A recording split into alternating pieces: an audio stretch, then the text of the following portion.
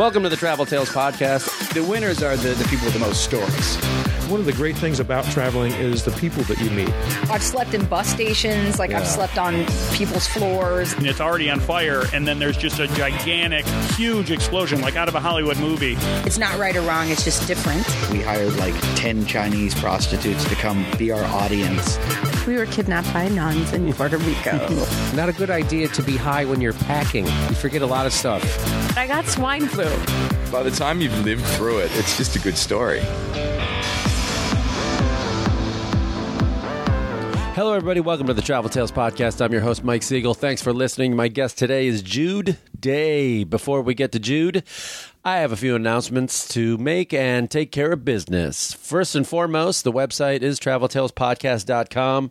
You can go there and see articles that I've written, some articles that the guests have written. You can see links to their social media. You can see links to our social media. And by that, of course, I mean Instagram, Travel Tales Podcast on Instagram, Facebook, we're Travel Tales Podcast there.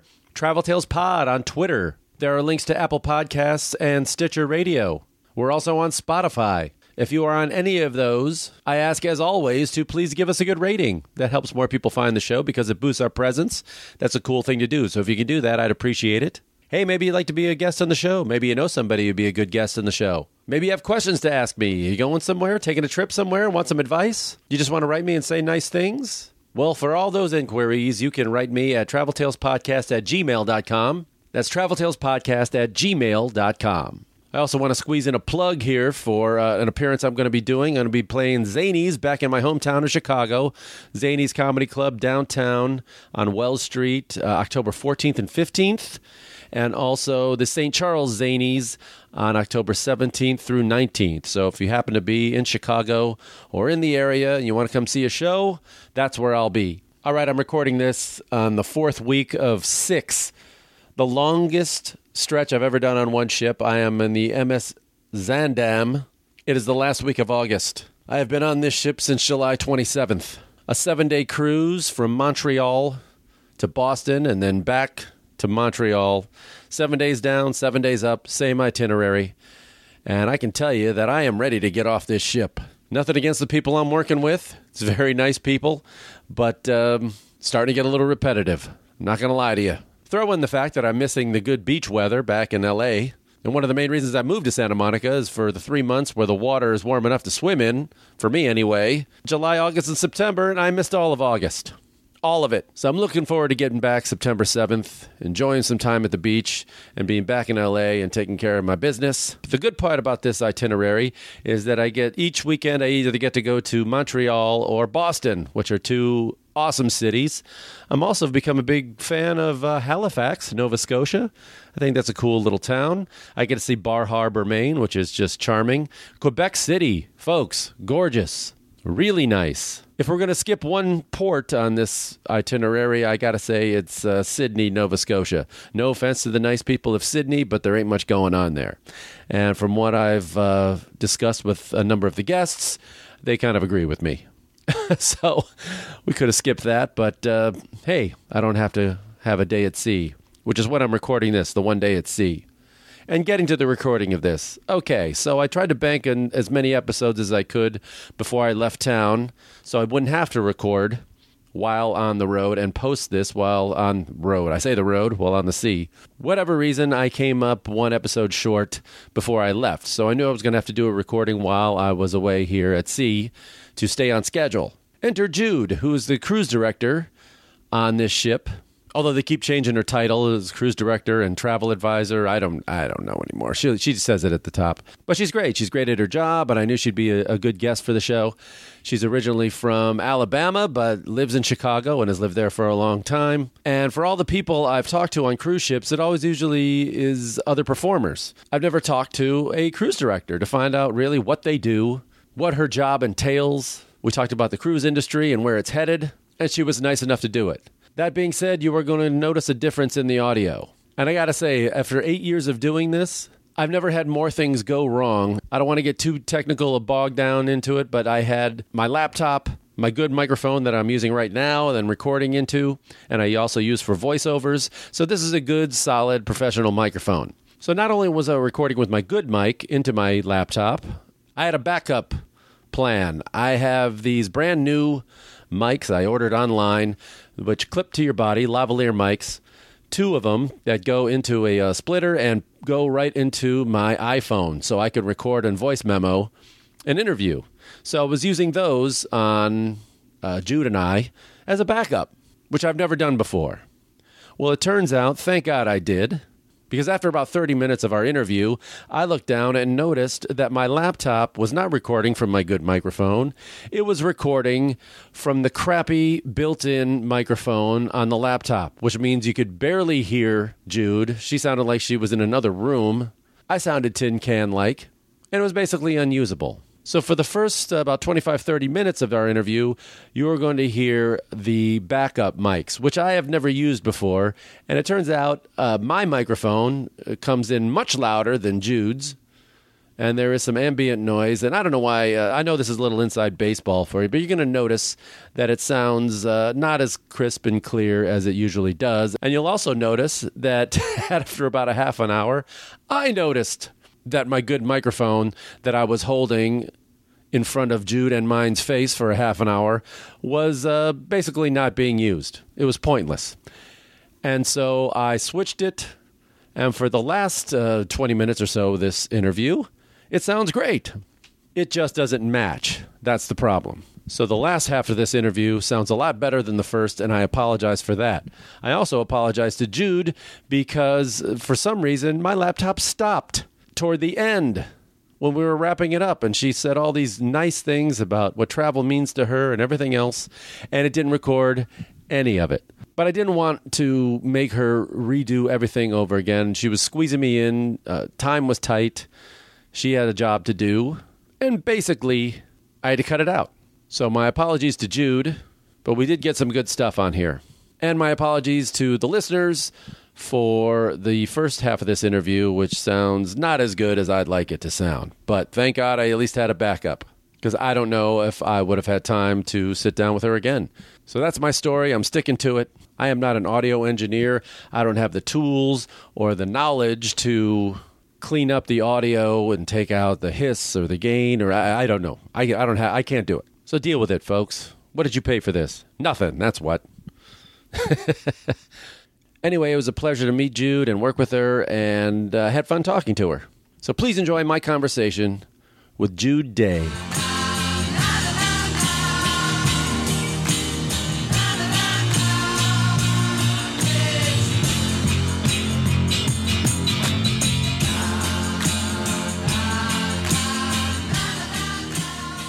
I am the Cruise and Travel Director here at Holland America Line on MS Zaandam. That stands for Motorship. Does it? It does. I had no idea. Well, that's why I'm telling you. So, how long have you been in the cruise industry? I've been here for just a little over 5 years. I started out as a cruise director, and then I changed over to the location side, which means that I focused more on the ports of call. And now, Holland America Line has created a new role. It's called the Cruise and Travel Director, so we have aspects of both roles in this new title. So, wait, you started out right off the bat as a cruise director, or were you like in other levels of, and was it always Holland America or other cruise lines? Wait a minute, that's 7 questions all at once. Oh, okay, let me sort quickly. Yes, I came in as a cruise director, and that in and of itself is highly unusual. Normally, you do work your way up through the ranks, but for those of you in the home audience, I am not a spring chicken. Oh, you're lovely. Lovely. Lovely means not spring. Okay, so here we are. I had a full career as a luxury property manager, luxury residential in Chicago, and prior to that, professional performance. I've been a union member, a very proud union member for a long time. And met a friend, and she said to me, I think you would be a great cruise director. And I said, a what? She said, a cruise director. It's what I do for a living. Come out and see what it's like. And so that was about a decade ago. And I took a run with her. She was on Celebrity at the time. And I thought, this is interesting. I'm going to go back to my job. And then, and then 8 years passed, and I went, I'd really like to do something outside of an office. Maybe I should give that cruise director thing a try. And it turns out that Holland America Line really is the only line that would ever take the risk and hire someone that had never been on a cruise ship and put them in the role of the manager of the department and running the entertainment department on board. But that being said, my background in performance and management, those two skill sets were already the foundation, so I had what they needed at that point. What turned you off the first time when you were thinking about doing it and you were like, nah, this isn't for me? Because I have my own mixed feelings about, don't get me wrong, I'm grateful to be working. But, ship life has its own drawbacks. So what was it for you? Was it, you were married at the time though, weren't you? Well, I was. Not. I have to think. Oh, wow. You blocked it out? Yes. No, I haven't blocked it out. Tim, if you're listening, we're really good friends, my ex and I, so I'm very lucky that way. No, first and foremost, when I started, or prior to that, I had never even thought of a cruise. I didn't really even know what that meant as far as a way of traveling. I'm used to an AMC station wagon that's painted bright orange and your folks driving you from one historic site to another in the U.S. And I thought, like I think many people, that, oh my gosh, this cruising is for old folks. This is going to be so boring. How could I possibly do this? When I went on my sort of trial run, I thought, oh no, this is not boring. This is about you deciding whether you want to be relaxed or active, and the options are really there. That was all leading up to becoming a cruise director. Once I arrived here, then I realized that it's really a different bunch of challenges. Life, as you pointed out, life on a cruise ship is not glamorous. There are many rules and regulations, and we have a lot of protocol in place. So when we're here as crew members, we're here to work, which is a little different for you. But we and as well it should be. But we have two jobs. We have the job of the function. My cruise and travel director, I have a whole set of things that I do for that. And then the job of living on a ship. And that in and of itself is a full-time job. Yeah. Yeah. So, yes. Yeah. I know you have to put in a lot more hours than I do, but... well, everyone does. Yeah, everybody does. Everybody does on the board. But, I see it. Okay, so before I got into doing cruise, I've only been doing cruises about 4 years or so. But my thought, the only thing I knew about a cruise director was from the Love Boat, and that kind of thing. That's what most people... Right, Julie McCoy, right. Say her full name. And as far as respect, paid. But as far as I thought, like the cruise director was basically the host of the party. Yeah. Right? And you organize all the social functions and all that other thing. You keep everything going. Yes. You're the party host. That's right. Is it still that way? I know you work Holland America now, and that position's changed on this line, but is it still that way on other lines? I think it's that way on certain lines. One of the really cool things about this industry is that there is a cruise line for every kind of traveler. You've heard me say this. Yeah. If you want big screen TVs and water slides, oh my, there's a cruise line for you. Right. If you want, white glove butler service every day, there's a cruise line for you, and everything in between. So the lines that focus on the party, the shorter cruises, the Caribbean runs during the holidays, those lines, I think you'd find a very traditional idea of a cruise director there. Someone who is, the life of the party, wears costumes for every theme night that they do, et cetera, et cetera. But even on a line like Holland America Line, where we are not so much in that vein, you still have the responsibility of bringing people into the experience. And it can be a challenge from demographic, from our age group to our style of traveler. What do you want them to experience? The person who is the face and the voice of the ship, which is what the cruise director is, doesn't matter what line you're on. That's right. Your job. They need to know who you are, and they also need to listen to you. My number one function on this ship is to give information. And if I don't do that in a way that's clear, concise, and we'll call it digestible, no one will ever take any of that, and it will be mass confusion. And let me tell you, when you have 1,500 guests walking around going, no one told us where the so-and-so was and how to get to them, that's not what you want. Right. You want people to be excited and happy and informed. So that sort of snapshot is what I think I do here.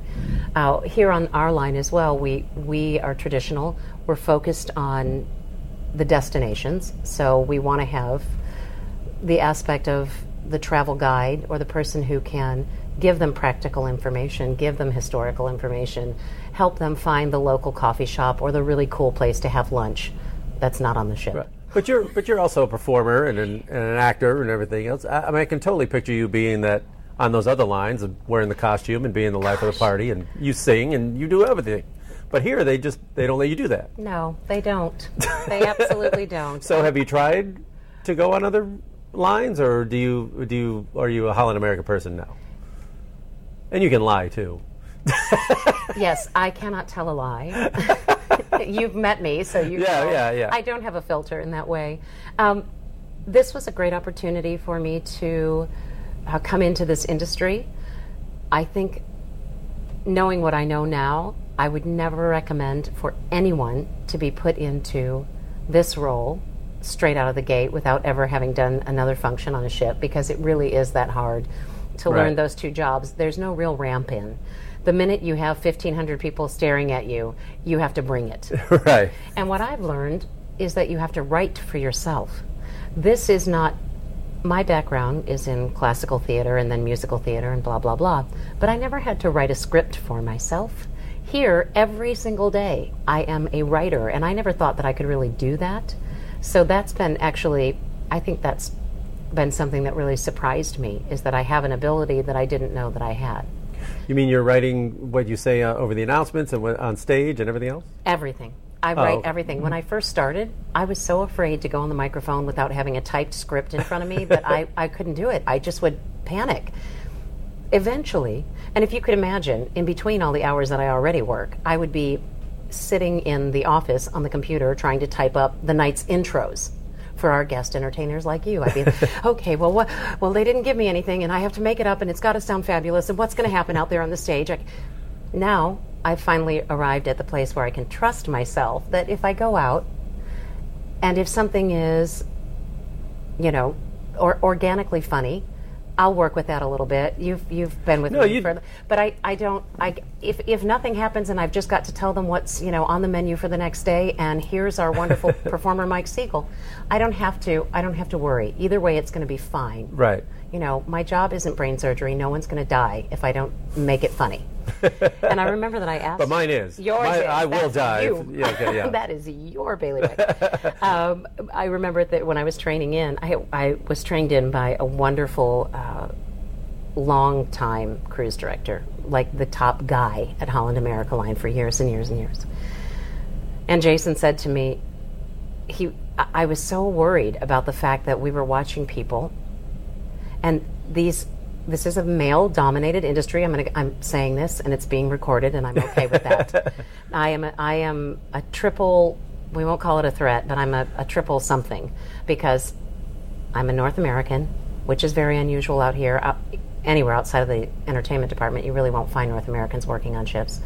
I am a North American female, and I am a North American female manager. Mm-hmm. It's very unusual. It's a very male-dominated industry, and this role in particular. Every cruise, I have hundreds of people who will be like, we've never had a female cruise director. It's just like Julie McCoy. There really? You go. Yeah. I seem to have a bunch of them. I've worked on Celebrity and Seabourn and Crystal. Crystal, there was two old guys doing it. But and they only have like two big ships actually. Yeah. But I've had I think I may have had more women than men. It's about 50-50, but it seems to be younger. The younger ones seem to be more women, it seems. I don't know. What are you trying to say? I don't know if they're like hiring that way, or I don't know what's going on.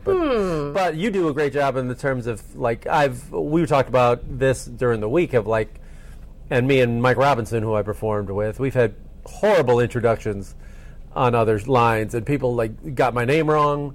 They're like you said you were when you started out, just very flustered on the mic and don't know really, I'm sure if I saw them a year later, they'd be much better. Right, absolutely. But I was just getting them at the wrong time, apparently. But if people were thinking about getting into the business, I'm sure you get the same questions all the time, like, what's your typical, weekly schedule? I mean, in terms of hours and Yeah. is it worth it? I mean, is it hard? Is it taxing? I mean, when are you off the clock? Well, never. Okay, The day before I arrive at the ship and the day after I disembark. That's a really honest answer, because first of all, I would say that I'm the most identifiable person on the ship, except for maybe our guest entertainers. Once you've performed. Oh no, I hide. Believe me. But they Piano know, player, maybe. They know who you are, but they really know who I am, and I make myself, on top of Yeah. that, I make myself really available, which is not what all cruise directors do. But that's just the nature of my personality.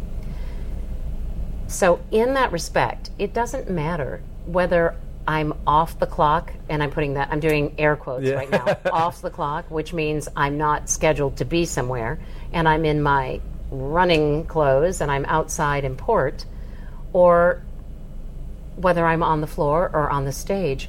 I am still a representative at all of those times of Holland America Line, and more importantly, of the cruise and travel director. I am that person. When I'm out in port, you'll see me all the time. I like to stop and take pictures for people, just because they're all standing there trying to take one picture of each of them, and I'm like, could we have a photo together? Let's do this. Let's do it. Because that's what it's about, right? I'm really here to work. That doesn't mean that I don't have personal time, but even during that personal time, we are still always on emergency function duty. So at any time, an alarm can go off, and it doesn't matter. It always happens at 1 a.m. I mean, that's the norm, right? Right, so of course. The incinerator has a little flash, Right. and the next thing we know, You got a hairnet on. I've got to get my wiglet out of Right. the drawer, and the next, I don't know, I can't find oh my gosh, I showed up in a bathrobe once for a fire. Yeah, it was great. So the captains are always really happy when you do that. Some fuzzy slippers and a shower cap. Right. No. So, what's a typical contract for you? Like, is it like 3 months? Is it 6 months? Or how long are you gone for? Well, let me give you the party line. Okay. The party line is that we work 4 months on and 2 months off. Did that? I got it. Was That sounds good? very official. That sounds very official. But it can be extended or Yeah, shortened sometimes. Or shortened. Yeah. It can, for the most part, I have preferred longer contracts. So in the contract that I'm on now and the previous were both 6 months long. It's nice to do a full season of an itinerary, because then you really learn the itinerary. And when I was a location guide, that was extremely important. My typical day starts at about 7 a.m. and it ends at 11 PM. p.m. Yes, Yeah. it's just p.m. With a little break in the afternoon. I usually have time between 11 and 1, and that's really about it, and dinner hour, if I can kind of work that in. It is an industry that requires a tremendous amount of stamina, and in order to do this job, you have to learn how to pace yourself. So you have to find how to recharge while you're out here, because it's really a reduced lifestyle. If you liked your college dorm, then you will love living on the ship. So, yeah. And also, let's be honest. I mean, it's for people who want to have a family or have kids or anything like that. It's not really kid friendly, and family relationships are hard, to keep going on land. I find, my gosh! anyway. If you meet on the ships, yeah, it's. I'm not saying it doesn't happen. I see some lovely couples that are great and that have had families. But I will tell you that for about 98% of those are in the engineering or navigation departments. Really? Because they have a very strict 3 months on, 3 months off. So they meet their dancer, singer, club house. Right. The captain, mate. the officers. Yes. And then they get married, and then the spouses come in and sail on board, a spouse on board, and they start bringing their children until they're school age, and that seems to work out nicely. But they are the one or the two groups that really have regulated, and 6 months on, 6 months off. It's really not a bad schedule. Yeah. Yeah. So, but for those of us that are in and out or bouncing from ship to ship, and you meet someone here, you really don't have an idea about who they are until you get on land. Right, right. Let's move this show into like the fantasy realm of land. Yeah. Psychology 101. Yeah. So yeah, if you are people like to come up to me and go, "So, you don't have children?" And I just never say anything. I'm like, "Well, you've made a statement, so I don't know." Was that the question? Was there a... And I say, no, I don't. I have cats. Right. They have disowned me, so I can't imagine what it would be like with kids. That would be horrendous. And that is a consideration when you continue to work in this industry. Absolutely. And for someone of my age, because I'm okay with saying I'm 51, and I like to call myself in my mid-50s, but really in the early 50s. No. I just go late, really late 30s. Really semi-late 40s. Yeah, but you can get away with that. You can get away with that. Well, I always tell people that, it seems to be a pattern. It's like it's a great. I didn't even know anything about cruise ships in my 20s. I didn't even know it was an option to work. Me neither. As someone who liked to travel, yeah, I thought was like, wow, this would be, if you're right out of school and something, it's a great way to spend your 20s and stuff like that. But I see, a lot of it, especially it's tough for women. They go, God, if I want to have kids or something, and by the late 20s, I got to go, I think I better get off the ship and work on having a family, and getting, so it's usually get in their 20s or a lot of people whose kids have grown already. Right. So it's like a retirement job. Yeah, exactly. Yes! So I think that's one of the reasons why it maybe appealed quite often, like especially with cruise flight attendants, cruise directors. Or the flight attendants of the sea. That a lot of them were like gay men because they didn't have kids. So it's like, why not keep traveling? I mean, it's a great gig. But for a lot of the women, when we would hit that age, they were like, God, I better go on land. Because I already see some of the younger, like your assistants or something, who are like maybe in their early 20s and going, maybe? I don't think they're going to, it's like, I can see them, it's like, oh, this will be good for 5 years. And then they're going to want to go back on land and start a family, so it's not for everyone, is what I'm saying. Oh, you have to know yourself, and what if you're young and want to see? It's a great way to see the world. It is I don't a great way blame to see the like the world. dancers for doing it or anybody working on it. It's great. They have a depending on, first of all, for performers, it's amazing. At least on our line, and I think every line has a little bit of a different variation on their contracts. But they're hired by a professional production company in New York City. They rehearse together. They come on the ship together. In our case, as we are here on a 7-day run, they do 2 shows. Oh, I'm sorry, 2.5 shows. Yeah. We can't really count LTT. No. Okay, so they do 2.5 shows, and the rest of the time, they're free. They have no other duties, no other assigned duties. They have to do like drills. They have to do drills and stuff, don't they? They have a safety function, but they do not have. They do not have any other assigned duties. They don't have to host. They don't have to do tender operations. They don't do any of that. Some lines they do. Yeah, I was on Seabourn. They had the piano player out there like helping people put on their, escorting people off the ship and doing things. And oh yeah. I had to host a table. Well, their singers, if I'm not mistaken, on Seabourn, their singers actually have to do concerts, little like mini concerts throughout the day, in addition to the shows that they do. But so let's say I'm a performer. Let's say I've been in New York for a couple of years and I've been, hustling auditions, and I get a chance to have 7 months of paid, and it's decent pay, performance on my resume. I'm working and I'm getting paid and getting benefits for 6 months or 7 months. It's great. What performer would, we're lucky in Actors Equity if we can get a 6-week contract. It's, so to have that as a young performer, I would have loved to have known that was available to me. Not to say that I would have ever gotten cash that way, but still, now, well, that's actually not true. I did, pardon me. Sorry. I got, when I was in my undergrad program, I did an audition for something else, and someone from Cunard saw me and asked if I was offered a role in a Shakespeare play, because they do full-length classic productions on board their ships. Wow, that's stuffy. And that is like, wow. Holy moly. And then it didn't work out with my school schedule, so I couldn't accept it. And I was to this day, I'm still bummed about that. I would have been on the QE too, doing A Crossing. Oh, sure. Doing Midsummer Night's Dream. Whoa! I always said if I tell people that it's like the dancers, it's a lot of them, they go to New York and try to get on Broadway and starve, and then they run out of money. They take a ship for 6-7 months, and then they go back and starve again. You can support your thank God they have it auditioning. because a lot of there's not many other places for them to make money other than theme parks, really, and cruise ships. So that's pretty much the only kind of thing that are doing that. I mean, regional theater is not going to pay you anything. Oh my gosh, no! I mean, regional theater is great for honing your craft. Yeah. But again, you're getting maybe an 8-week contract, maybe, and. The other place that this is really excellent, or the other group of people that are really favored out here, are the musicians. Yeah. You know, how many different groups do we have on board? We have a regular band, we have an ocean quartet, we have a classical duo, we have a pianist. These people, again, are people who have to really scrape for gigs on land. Mm-hmm. It's not a given. And also, Bill Prince, who is the head of entertainment or whatever, I saw him give a speech last year. But he said one thing that they are hiring on these ships is sound techs. You know, guys to run the soundboards and set up all the mics and do all that stuff, because we had live entertainment on how many different stages? Yeah. And constantly you have to run sound. Yeah.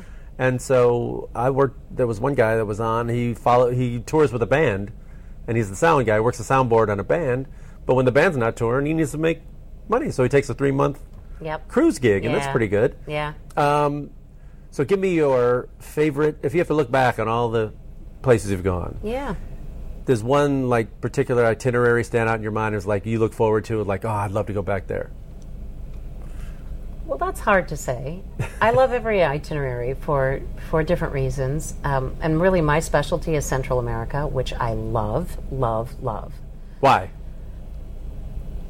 Because it's different from anything that I experienced in my upbringing, in my life, both logistically and culturally, and I love that.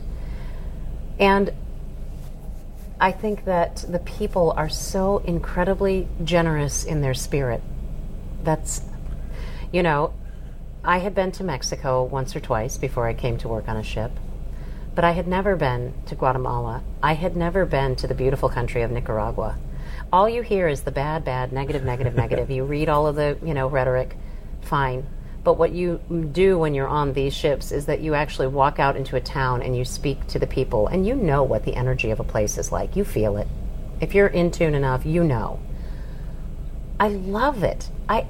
Nicaragua has been one of I would say that it may not be my number one pick as far as places to recommend, but for myself, it is the place that has surprised me more than any other place that I've been. And I think if we can be surprised in travel, then we're doing something right. Right. If you are out of your comfort zone and you allow yourself to be open to an experience. Well, my story of Nicaragua, I was there on a ship this April, I think it was earlier this year. And we were going to stop there.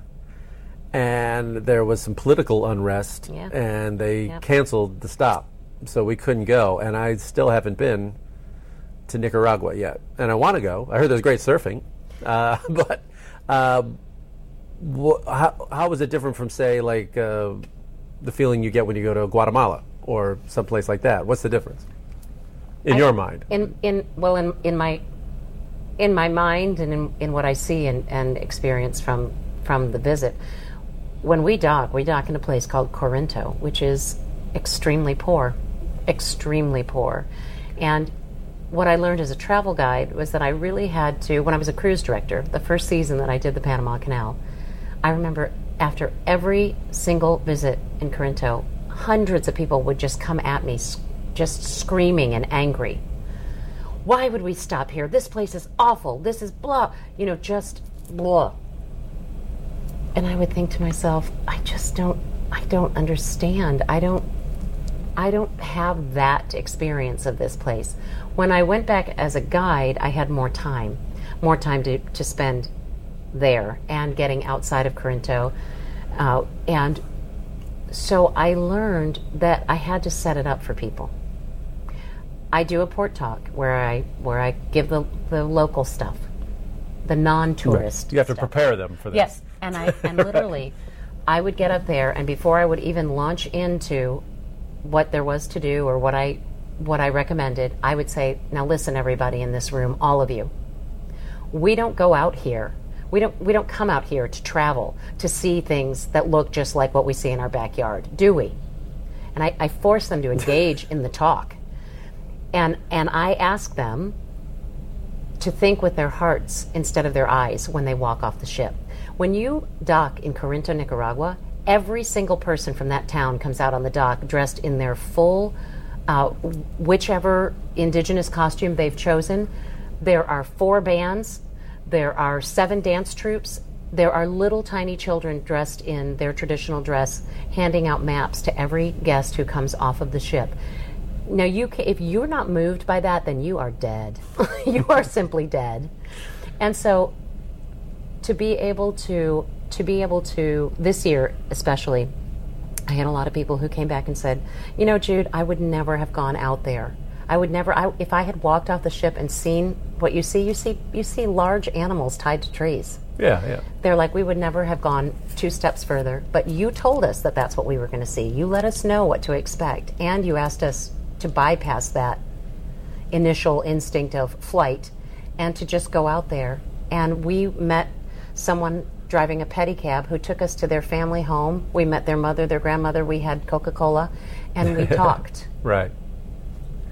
Well, I mean, a cruise ship, kind of like, as someone who's a pretty seasoned traveler, if you're really interested in the culture and wanting to do a deep dive, nobody goes on a cruise ship. No. They're on a cruise ship because they really just want to scratch the surface. And a lot of times in the danger of, Central America or the Caribbean or something, a lot of them are just getting out of crap weather in the winter, and they could care less where they're getting off of. I mean, they really don't care. Right. I mean, they're going to get, buy some cheap souvenirs, get drunk, and maybe they'll learn a little bit about, how tequila's made or something, take a tour or whatever it is. Yeah. But, I mean, cruise ships in general don't tend to be your most, culture vultures, you know what I mean, of where they're going. I agree with you, but there are people out in this mix that I'm not saying it. I mean, it's good, and it might pique their interest to come back. Yes, but you're absolutely right. If you really want to get to know an area, you have to go and you have to stay. Right.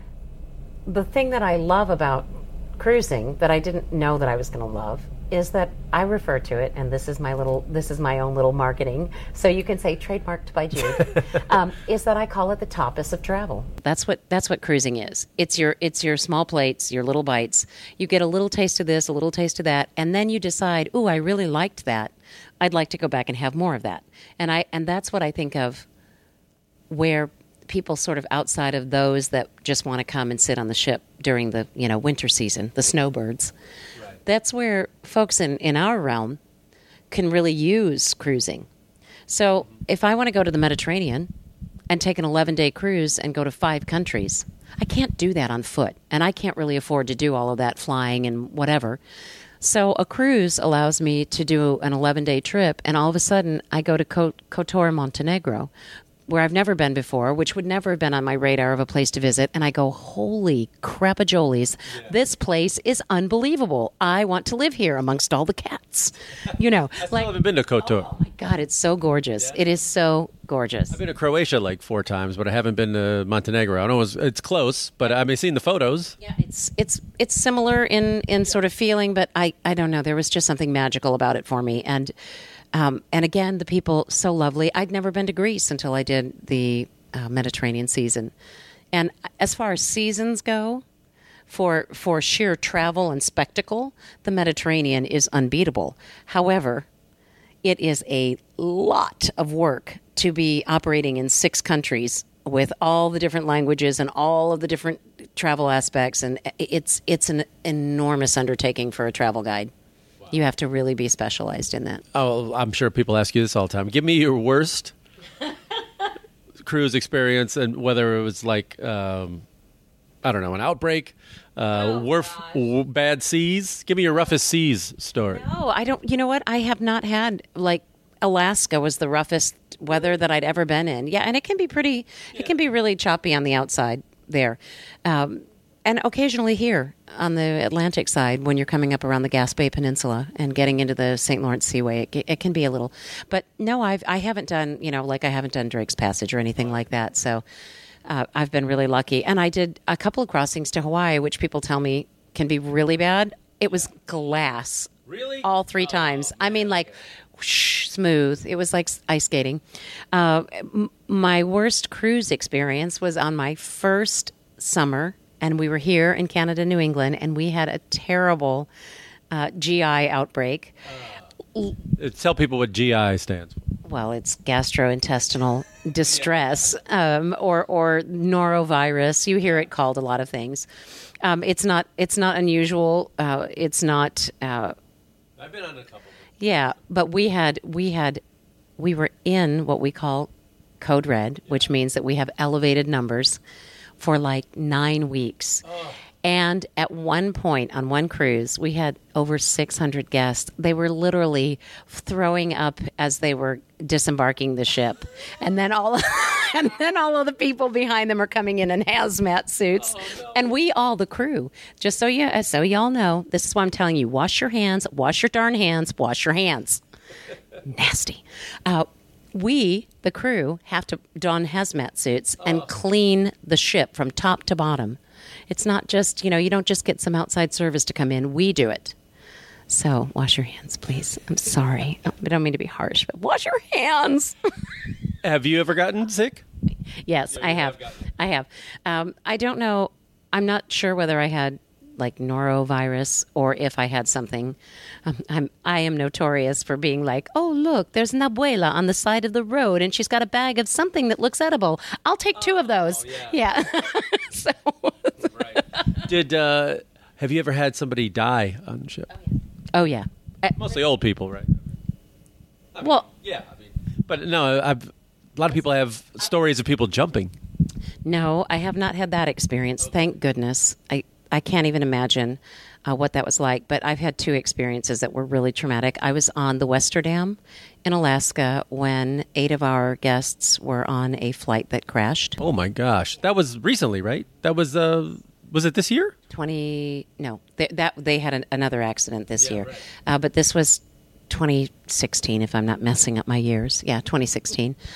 Like a tour plane crash.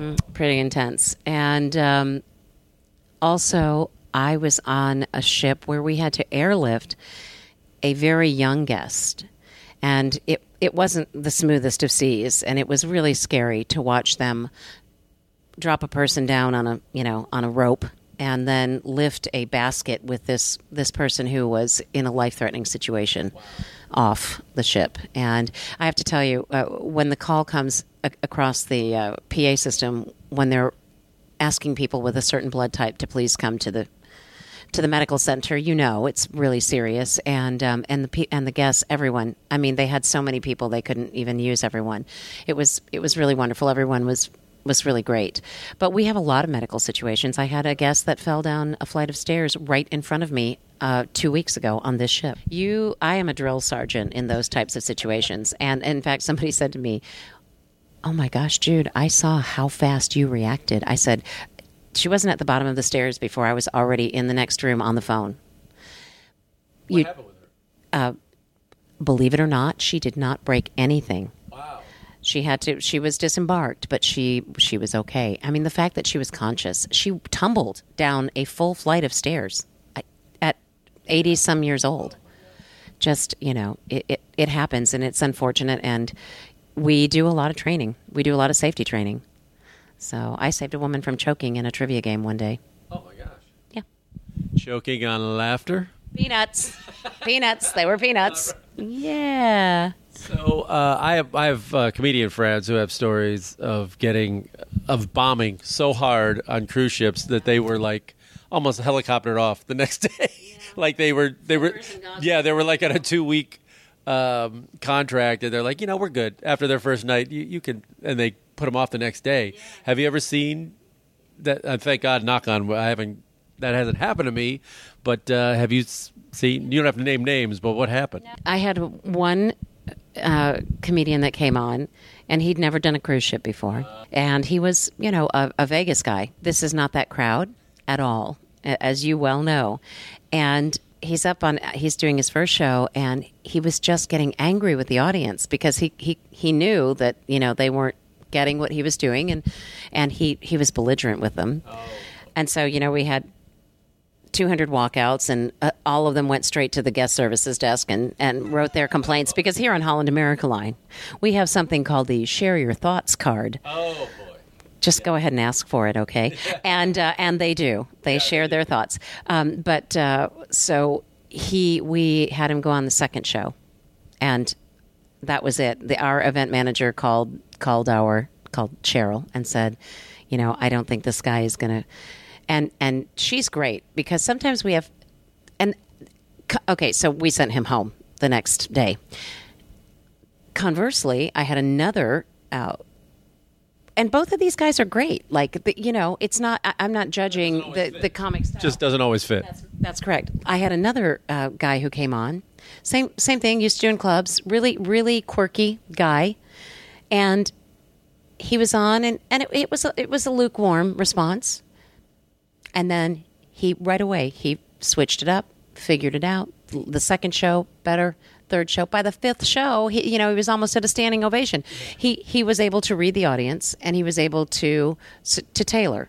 And it does take a special type, because you have to tread a kind of a very, I call it a thin line or an odd line here to sort of bridge the demographic and the yes. Well, you also have to have enough material to be able to switch gears. If you only have the one gear and they're not buying it, then you have nowhere to go. You can tweak things as much as you can, but if it's not working, it's not working. You've seen these cast shows change over the years, and they're all talented, but this is a really throwback kind of entertainment. Where do you see the future of, like, say, cruise entertainment going? If you had to look 10 years on, not just on this line, but on all of them. So, in the broad sense, in the general sense, I think on some lines you already really see it. They're doing full-length productions, full-length shows. You have Cirque du Soleil on some ships. It seems like a good fit. Yeah, absolutely. Where that's challenging is in being able to maintain the technical side of those things, and also being able to, this is a very simple thing, being able to house all of those people. One thing that we really run into and struggle with here is cabin space for crew members. We just don't have extra. You can't go, we're just going to lose about 25 beverage attendants and put our acrobats over there. Right. And maybe we could shave off a few of the deck officers. We don't need to watch all the time, do we? Do we need somebody up there looking out all the time? Don't you have autopilot? Yeah. No. Right. But I think, and even here on our line, we're moving to a very different type of show. Holland America Line wants to focus on music. That's what our VP of Entertainment would like to have us do. And so he has the Rolling Stones Music Room. You have the B.B. King's Blues All-Star Band. You have Billboard on board, a lot of partnerships, They're all in on music on this line. They're big on the music. But on other lines, you're seeing a lot of real shows that already have a built-in recognizability, if you will. And do Mamma Mia or something like that. Right. And frankly, I think that's where it's at. If we put Menopause the Musical on this ship, we would fill that theater every day for 5 shows. I'm telling you. You just have to know what your demographic is.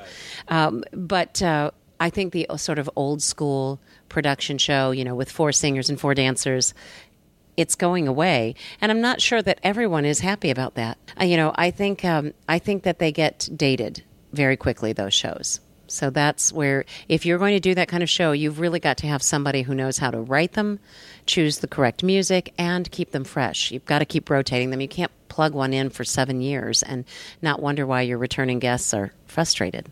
What's your dream itinerary? If you were to go somewhere that you haven't been and you haven't done, where would it be? Africa. All of Africa.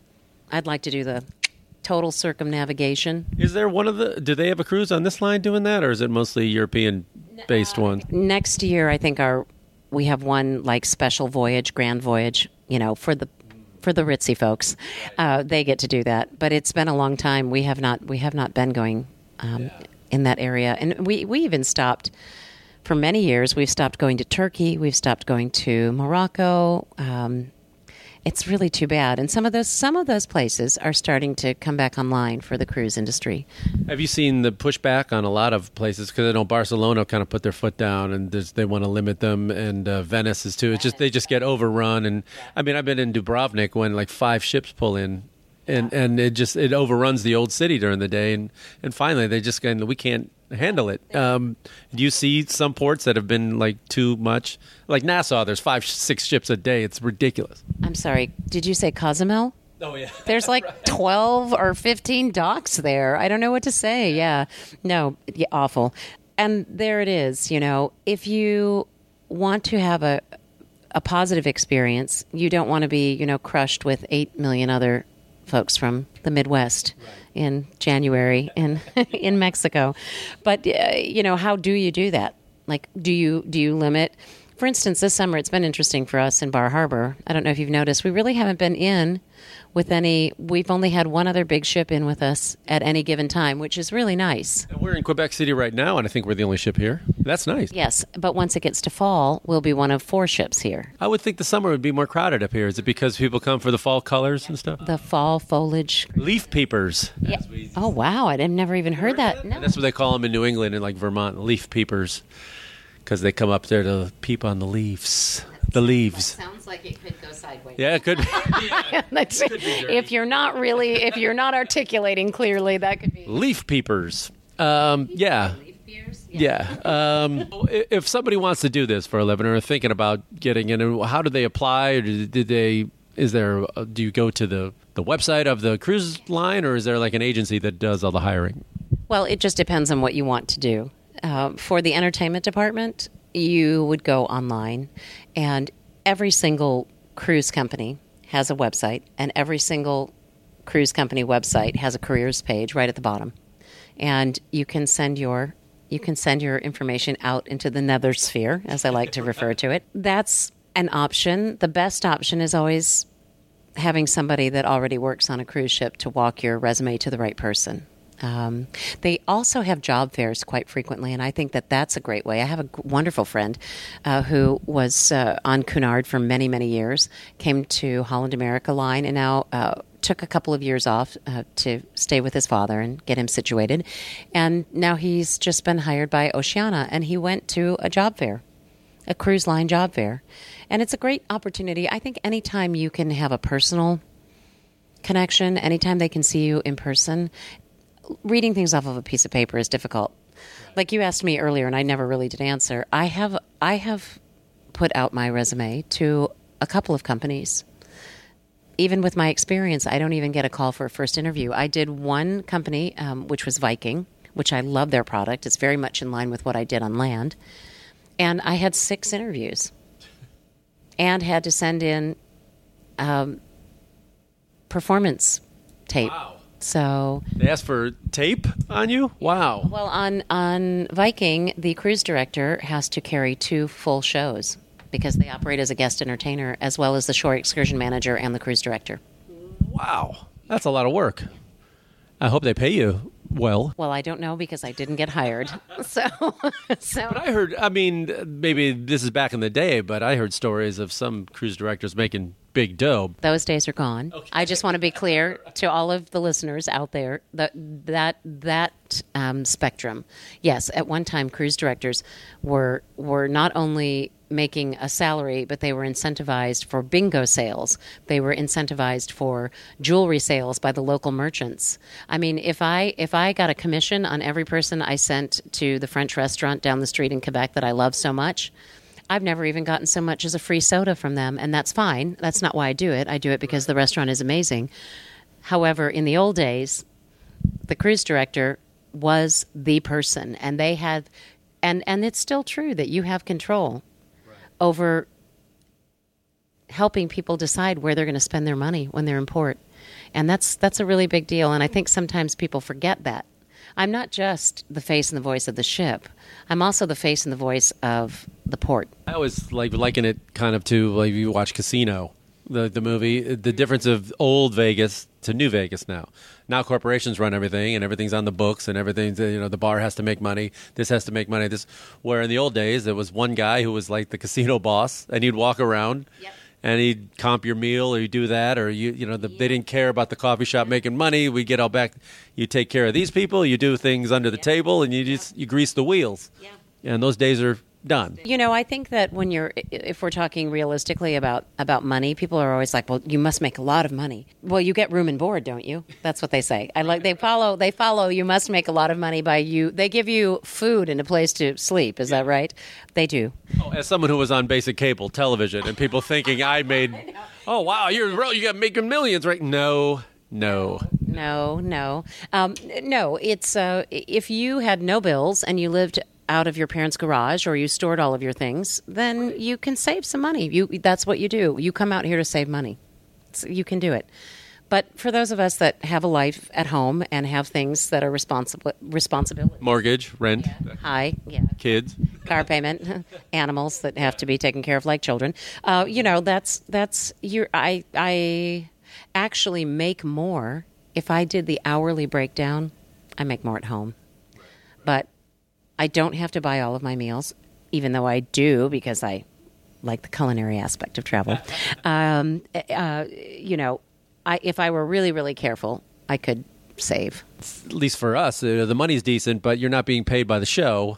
As Cheryl would tell us, you're not being paid for the shows, you're being paid for the travel. You're being paid for your time away, which is, it's a big cramp in your life. Yeah. So you better, enjoy it. Okay, so finally, now that they'll let you go. Well, first of all, we can plug anything you want to plug. Do you have a website or any social media or anything? Where can people find you? Instagram. What are you on Instagram? Jude Day 1. My name, JUDEDAY 1. Jude, it's been a pleasure. Well, thank you so much. And I'm going to, you have to say, hey, everybody, and then I'll answer the appropriate way. Okay. Hey, everybody. Hey, Jude. Whoa. Yay, we did it.